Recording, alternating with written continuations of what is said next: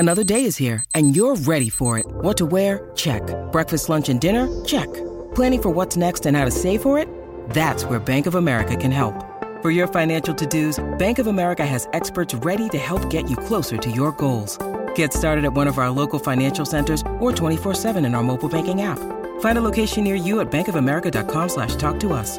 What would you like the power to do? Mobile banking requires downloading the app and is only available for select devices. Message and data rates may apply. Bank of America N.A., member FDIC. When you need mealtime inspiration, it's worth shopping Kroger, where you'll find over 30,000 mouth-watering choices that excite your inner foodie. And no matter what tasty choice you make, you'll enjoy our everyday low prices, plus extra ways to save, like digital coupons worth over $600 each week. You can also save up to $1 off per gallon at the pump with fuel points. More savings and more inspiring flavors make shopping Kroger worth it every time. Kroger, fresh for everyone. Fuel restrictions apply. At Evernorth Health Services, we believe costs shouldn't get in the way of life-changing care, and we're doing everything in our power to make it possible. Behavioral health solutions that also keep your projections at their best? It's possible. Pharmacy benefits that benefit your bottom line? It's possible. Complex specialty care that cares about your ROI? It's possible. Because we're already doing it. All while saving businesses billions. That's Wonder made possible. Learn more at evernorth.com/wonder. Welcome to the New Books Network. Confounding, exhilarating, and contagious. Emotions matter, and so does applying emotional intelligence. Welcome to Dan Hill's EQ Spotlight, the podcast where emotions rule. Whatever the topic, how do hearts and minds collide? Find out with your host, a college professor turned globe-trotting EQ entrepreneur. His mission? Each week, Dan joins prominent authors in decoding how emotions drive outcomes and make people tick. Now, on to the show. Hello, everyone, and thank you for joining me for the 93rd episode of my podcast, Dan Hill's EQ Spotlight. The series appears here on the New Books Network, which has as its motto, sharing knowledge so people can thrive. Today's topic is how non-traditional partners can win together. I'm joined by Dr. Shameen Prashantham. He is the author of Gorillas Can Dance, Lessons from Microsoft and Other Corporations on Partnering with Startups. The publisher is John Wiley & Sons. Shameen is a professor of international business and strategy and an associate dean at China Europe International Business School, known as CIBS, located in Shanghai, China. For the past decade and a half, he's conducted fieldwork, taught executives, and given talks around the world focused on partnerships that contribute to sustainable development goals. Welcome to the show, Shameen. Thank you so much, Dan. It's great to join you on this podcast. Wonderful. So let's start with just a brief overview. Gorillas Can Dance. What's the book about? So the book is about how large corporations can partner effectively with startups. And I talk about three aspects of this: the why, the how, and the where.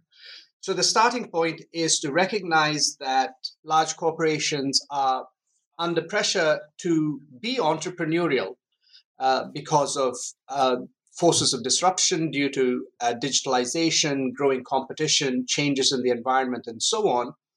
And one way in which to do this is to engage with entrepreneurship outside of the boundaries of their firm. But then that leads to the question of how.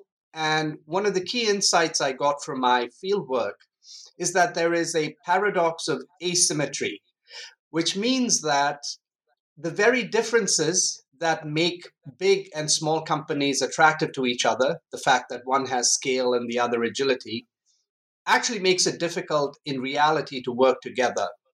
And so the how involves identifying these asymmetries and overcoming them systematically. And I've been fortunate to study companies that have been able to do this over time, and I try to distill ideas from their work. And then finally, the where is to say that particularly for multinational corporations, there is potential to work with startups in different parts of the world and to benefit from this. But that takes some doing, which is to recognize there are differences in different locations, and they need to take that into account. Okay, so let me start with Microsoft, since that's a principal actor in the book. It's been said that CEOs can contribute or enforce, as it may be, as much as 50% of a company's culture and kind of atmosphere or environment. Bill Gates to Steve Ballmer to Satya Nadella strikes me as potentially three very different personalities. Any observations from your work and time with Microsoft? So you're absolutely right that Microsoft is kind of the lead case in my book. And I got lucky, I think. I was able to follow what they were doing for about a decade and a half. And so I started observing Microsoft when Steve Ballmer was in charge. And I think what was clear after he had taken over from Bill Gates is that Microsoft had new strategic imperatives. One of the things they were doing in a big way was getting into enterprise software. In 2001, they launched this .NET platform, which began to inform the way in which they were building an ecosystem of partners who would develop software using their underlying technology. And then the open source movement posed a bit of a threat because then software developers could get tools that were free. And Microsoft was, in a way, trying to attract developers to build on top of Microsoft. And particularly, they recognized, A, that they needed startups to get excited about Microsoft tools, but that B, it wasn't easy for them to access Microsoft. And I think it was really under Steve Ballmer that he brought in Daniel Lewin, who had been part of the Apple Macintosh team as a young man, was one of the people Steve Jobs took along with him to Next. And so Daniel was driving startup engagement under Steve Ballmer out of Silicon Valley. And I think a lot happened under Steve Ballmer that maybe he doesn't get credit for, but I think the foundations were built then. And they went through a process of both top-down initiatives driven out of headquarters, as well as bottom-up initiatives that were driven out of places like Israel, where there were some enterprising managers like Zach Weisfeld, who felt Microsoft should be doing even more with startups and created this corporate accelerator model. So first of all, I think you're right. CEOs do set the tone. But even under Steve Ballmer, as they were exploring different possibilities, some of which worked, some of which didn't, like the phone, there were these efforts going on driven out of both the US and other parts of the world like Israel. I think what happened under Satya was that building on that foundation, and given the particular emphasis he was placing on cloud computing, and given that cloud computing has been a game changer for startups in the sense that they now don't have to invest heavily upfront in IT infrastructure, it was a very natural fit then. And then what Satya did, I think, was to make startup partnering more mainstream, much more integrated with the core of the strategy. Working with startups could directly help Microsoft to sell more of its cloud services. And so I agree with you. Different CEOs have different emphases. Bill was the founder. But actually, in that middle period of Steve Ballmer, some very important things happened to lay the foundations that Satya and his team subsequently built upon. Okay, well, that's interesting to hear. I admit that maybe it's just because I don't have the same inside sense of things that you do. To me, Ballmer seemed a little less nimble in his presentation skills and persona than Satya does, but that's just my outside perception. I'm interested in this role of digitization. You quote Satya at one point and say, every company is now a software company. And I'm wondering what kind of mindset comes from digitization and comes from this recognition that every company is now a software company. Yeah, so initially, the companies that I came across engaging actively with startups were companies like Microsoft and IBM and even SAP. There were, of course, these giants like Google and Facebook that were relatively young, meaning they'd been around. These were the products of the first wave of the internet, and these were, of course, big. But digital startups actually actively reached out to them and wanted to work with them. But these older IT companies like Microsoft and SAP, they were a little bit different. They, on the one hand, recognized that they needed more and more startups to be building applications using their tools, but also that there was a bit of a disconnect.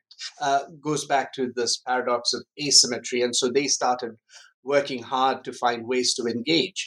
But then over time, I think what struck me was how, particularly around 2015 or so, many traditional companies, or rather companies in traditional industries like automotive, banking, fast mover consumer goods, they started announcing startup partner initiatives. Companies like BMW, for example, launched something that they called Startup Garage in Munich, looking to engage with startups. And of course, for a company like BMW, they could see that their future was no longer going to be based on the internal combustion engine, but rather issues like connectivity, the electric vehicle, the sharing economy, and so on. And so they recognized how important digitalization was going to be, how core it was going to be, and that they had pain points in areas like cybersecurity and so on. I think that's an illustration of what Satya was saying.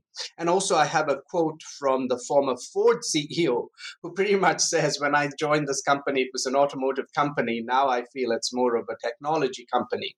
And so the recognition that therefore you needed to have access to complementary capabilities from other partners, and that these partners may be dramatically different from oneself, I think is something that these traditional companies started to realize and had to deal with, and which is why I think in the past 5-6 years, many of these companies have reached out specifically to digital startups. Sure, no, it makes a lot of sense to me. I just was reading a book where the survey results were such that about 40% of the participants, business people, said that their company needed to pretty much largely change itself every 3 years or less, which really speaks to the pace of innovation and this dire need to stay ahead of the curve if possible. To me, maybe my favorite moment in your book, speaking of that paradox of asymmetry, is when you put it in plain language, as it were, and you said that for the corporations, they're afraid in these partnerships that the startups may lack the competency and the trustworthiness, and their concern is, will they screw up? And on the other hand, for the startups, given the fact that they're involved with a much larger giant that I suppose could trample on them, their question or concern is they'll be taken advantage of, and therefore, will we be screwed over? So screw up versus screw over. That was really, a memorable way of putting the contrast. So I want you to take that on rather directly if you can, and maybe elaborate a bit. Sure. So when I talk about asymmetry, I say that there are three aspects to this. There's an asymmetry of goals. These different companies want different things at different time scales. There's also an asymmetry of structure. The way these organizations are built, it's not easy to find role counterparts. And there's an asymmetry of attention in the sense that the big companies don't know which particular startups are worthy of their attentions, and the startups don't know how to get the attention of the decision makers in big companies. But underlying all of this, or what ties all of this together in a sense, is an asymmetry of trust as well. And so the quote, I think, is referring to two different dimensions of trust. There is a competence trust.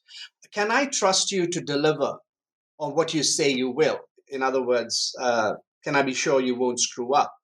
And I think that's the big concern for the big company, because these startups can appear promising, but by definition, many of them don't have a track record. And of course, many corporate managers are oriented towards being risk averse. Mistakes are punished. And so that becomes a big concern for them. Whereas from the startup's point of view, it's another dimension of trust, which is benevolence trust. Will you take undue advantage of me? Will my intellectual property be compromised? This is the will you screw me over type of concern. And I think the big companies that have made progress over time in terms of making startup partnering work are the ones that have where we actively, consciously try to assuage these concerns. For example, BMW says very clearly, any intellectual property developed in this process of working together belongs to you, the startup. And I think these are the confidence building measures that help greatly. No, I think that's a great answer, because it really does strike me that there is this issue there, and it does start with, what are the goals and the mentality. And I even think about an entrepreneur versus, say, a manager or an executive that the entrepreneur might be paired with.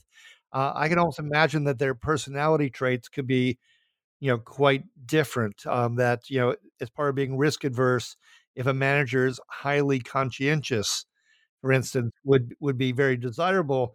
Whereas an entrepreneur, just like it was once said of Thomas Jefferson, that, he just explodes off the chart in terms of openness to experience, in terms of the creativity. So you have, different goals, you have different scales, but you also got just plain old different, personalities and mentalities involved. How, yes, I understand trying to foster that trust and say your IP is yours, but, it goes from both sides, and there really is a chasm potentially. How have you seen companies best able to bridge that chasm or make it work if the personalities can be potentially so different? Great question. And I mean, that goes to the heart of what I've been researching. And so let me answer this in two parts. The first part is sort of to say, when you identify these asymmetries, you can find ways to address them. And the pattern that I've seen is, with relation to the goal asymmetry, what companies that do startup partnering well seem to do is to clarify the synergy. And in other words, to say what exactly, when we talk about win-win, what exactly is the win for either side? And that sounds blindingly obvious, but actually many companies don't make it very clear at the outset. And I find, for example, companies like Microsoft emphasizing a building block type of synergy. You come and build if you as a startup build your product on top of our underlying technology, then every time the product is sold, we both get revenues and we will help you in this process. There may be co-selling, whereas a company like BMW may say, we have pain points, and so you can come and help to address these in cybersecurity, say, and we become your first marquee client. And then in terms of the asymmetry of structure, creating interfaces, having these very visible first ports of call, BMW Startup Garage, Microsoft for Startups, where there are managers who have KPIs to engage with startups. And then finally, in terms of addressing the asymmetry of attention, cultivating exemplars, meaning quite intentionally trying to identify and develop success stories, because this helps both sides to see what success can look like and have a better idea of who to work with. Now, the second part of the answer then is, well, for all of these things, though, you need people, which I think goes to the question you're asking about. And here I would make a couple of comments. One, the people at the bridge in these interfaces, the choice of that individual is extremely important. And what I find is common to all of them is that they are intrapreneurs. So intrapreneurship is a bit of a buzzword, and every time I talk about intrapreneurship in my class, my classic example is 3M and Post-it notes, and I understand that's actually something that's close to your heart, Dan, and that you have a close personal connection to. Yes, my father ran the 3M printed Post-it notes. Yes, right. But I think that mindset is actually important in the corporate manager that's running these interfaces. And they need to have sufficient empathy for the entrepreneur on the outside, because the pressures of the entrepreneur and the pressures of the corporate manager are rather different. It's not like the manager in the big company has it easy, but it's a very different type of pressure. So first of all, showing empathy. And by the way, some of the most effective managers I found at these interfaces are people who ended up in the big company because they were startup entrepreneurs and the big company acquired the startup. And so sometimes having these managers who have actually experienced startups before can help, but not always is that possible. So you at least want people with the intrapreneurial mindset. And then the other thing I would say is, it's not just about engaging with the outside party, the startup partner. It's also about the boundary spanning that's done on the inside. And by boundary spanning, I mean reaching out to managers in other business units, reaching out to some of the top leaders, people with whom there may not be a formal connection, but you make the effort to go and reach out to them, because these people need to buy in as well, because otherwise the startups will not have the meaningful opportunities to engage with the company, because the opportunities ultimately come out of business units. And I think the role of the people, as you suggest, is very important. And so to have people who are entrepreneurial, people who are collaborative in the sense that they are able to build bridges both inside and outside. And the third piece I would also add, especially for those leading these interfaces, is to have a global perspective, because there's scope to tap into startups around the world. Yeah, no, I think that person as you said, at the bridge needs to wear a lot of hats, have a lot of skill sets, and is really instrumental to the success. I mean, for instance, another statistic I know is that it's estimated about 2.5% of the global population are innovators. So they're not exactly common. And yes, your suggestion that maybe someone who was an entrepreneur becomes an entrepreneur is great. But it also seems to me in that boundary spanning, they need to be an advocate.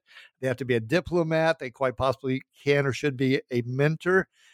Boy, that's a lot of things for that person to do well. What's your guess as to the percentage of people who pull off being at the bridge, so to speak, successfully? It's a very small minority. Not only that, over the course of my research, which has spanned over a decade, many of the people that I was speaking to in the early stages of my research are no longer at the company where they made their name by setting up startup partnering. And in fact, many of them have moved on and set up their own consultancies. And I think it's part of the reason, I would guess, is that it's extremely stressful. And actually, in a sense, the easy part is dealing with the startups, because over a period of time, you figure it out, you understand how to adjust the partnering process, the way we've talked about it, clarifying the synergy, creating the interface, cultivating exemplars. And once startups realize that the big company is interested in talking to them, I mean, it's in their interest to engage with the big company. But what I think exhausts a lot of people is the internal dealings. And, Yes. Especially when there's a supportive leader, business leader, and he or she moves on, and then the next person isn't nearly as supportive. So I think they're being politically savvy. I love the word you use, being a diplomat. I think that is extremely important. Building coalitions of support within.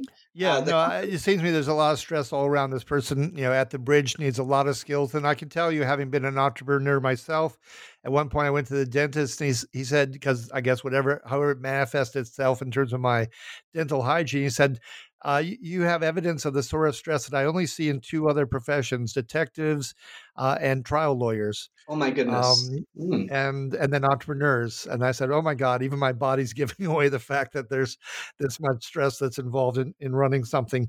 Since you're in Shanghai, the last place I'd like to go is China for a moment.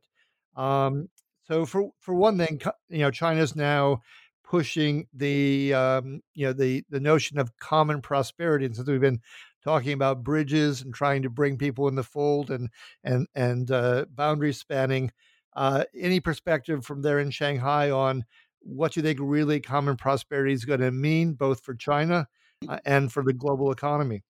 Okay, great question. Let me get to this in this way. So first of all, as I was studying how big companies like Microsoft were engaging with startups, especially when Israel came into the picture, I feel they started looking eastward a lot.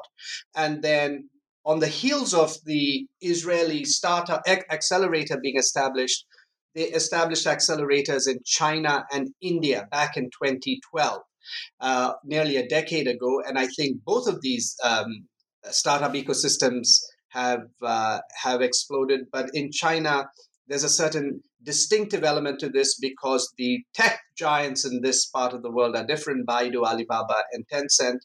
And then other multinationals also began to realize that something interesting was going on. So I mentioned how BMW started in Munich in 2015. Well, 3 years later, they were actively beginning to scout in China, trying to work with startups. So I think my opening comment is to say that there has been a rise in the startup ecosystem, an emphasis on technology, particularly areas like AI. And there's been a lot of development, a lot of support from the government. But in the process, I think what has also happened more generally is that as there has been economic development, there's a sense in which that there is inequality. So there was a time when people would ask, what is the next China? Because a lot of companies had come and succeeded here. And some people would say India, but then one reaction would be maybe not just now. You can see it happening in a few years' time. Some people would say Africa. And again, there was a sense of, yes, it's 1 billion people as a continent, but it's still difficult to have a Pan-African strategy. And then I started hearing a lot of people saying the next China is China. And the distinction being made was that there's a 1.4 billion population, but a lot of the economic development that's happened and the market that is attracting a lot of people is about 0.4 billion. And there's still another billion in the smaller tier cities, towns, and villages that still, represent a market opportunity, but by implication also have to develop or have scope to develop further.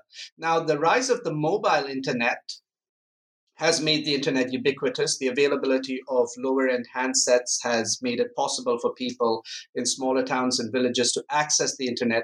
And I think what common prosperity is about is saying, okay, we've seen prosperity for the 0.4 billion, but now let's make it more common to and more accessible to the other 1 billion. So as far as my reading goes, the emphasis, it's not about diluting the emphasis on prosperity. It's about trying to make it more common, which says that there is a big market opportunity for both Chinese companies and multinational companies in China, but it will involve going outside of the comfort zone. Most executives in large multinationals like to live in places like Shanghai, and for very good reason. It's a great city. It's the most international of the mainland China cities, access to international schools for the kids and stuff like that.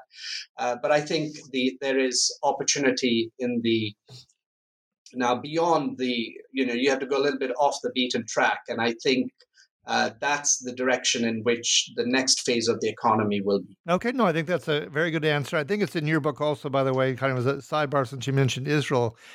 Didn't you say in the book at some point that Israel was almost like a startup country? Indeed, yes. Yeah, I thought that was wonderfully said. Just before we close here, is there a last point or observation you want to make before I bring this home? Well, I think, the 2020s, the decade that we're now in, the United Nations designated as the decade of action at the General Assembly in September 2019, at which point nobody foresaw that COVID was around the corner. And the idea was that, we have these 17 Sustainable Development Goals that were adopted in 2015 to be achieved by 2030, and that in the 2020s, efforts should be accelerated for this. And now with COVID, the decade of action has become more challenging, yet more pertinent. And the 17th of these 17 Sustainable Development Goals, or SDGs, is partnerships for the goals. And the way in which this was expressed back in 2015 was mostly in terms of governments working with each other, governments working with civil society. Of course, there's a role for business. But my work makes me think that an important element of SDG 17 should surely be non-traditional allies coming together, including large corporations, smaller startups, perhaps with other entities like NGOs and United Nations type agencies. My school has a small campus in Africa, And one of the most enriching features of my professional life in the past half decade has been teaching in Africa. And that opened my eyes to the prospect that actually what I've been studying, corporations and startups partnering together, can also be a force for good. And I hope going forward, we'll be able to tap into that potential. Issues like climate change represent global challenges. And I think, at least in areas like that, hopefully countries will put aside their differences to work together. Business can be a force for good. And the big companies that have scale and the startups that have agility, I hope, will also be able to have productive partnerships that have positive societal impact in issues like climate change and the other pressing concerns we have. Sure. No, we need every ounce of inventiveness we can, because I don't see human nature giving up what it has. So the only way to get there is to get to something new that hopefully can bend the curve a bit. So I want to thank you, Shameen, so much for being my guest on Dan Hill's EQ Spotlight. This has been episode number 93, How Non-Traditional Partners Can Win Together.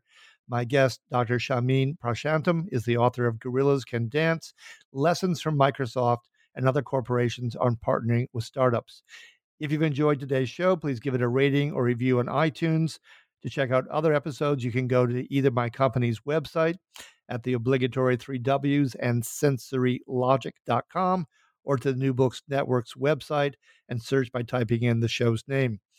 Finally, I'd like to conclude every episode with an epigram. In this case, I took one from a man named Thomas Stahlkamp, who said, "The secret is to gang up on the problem rather than each other." Until next time, take care and be well.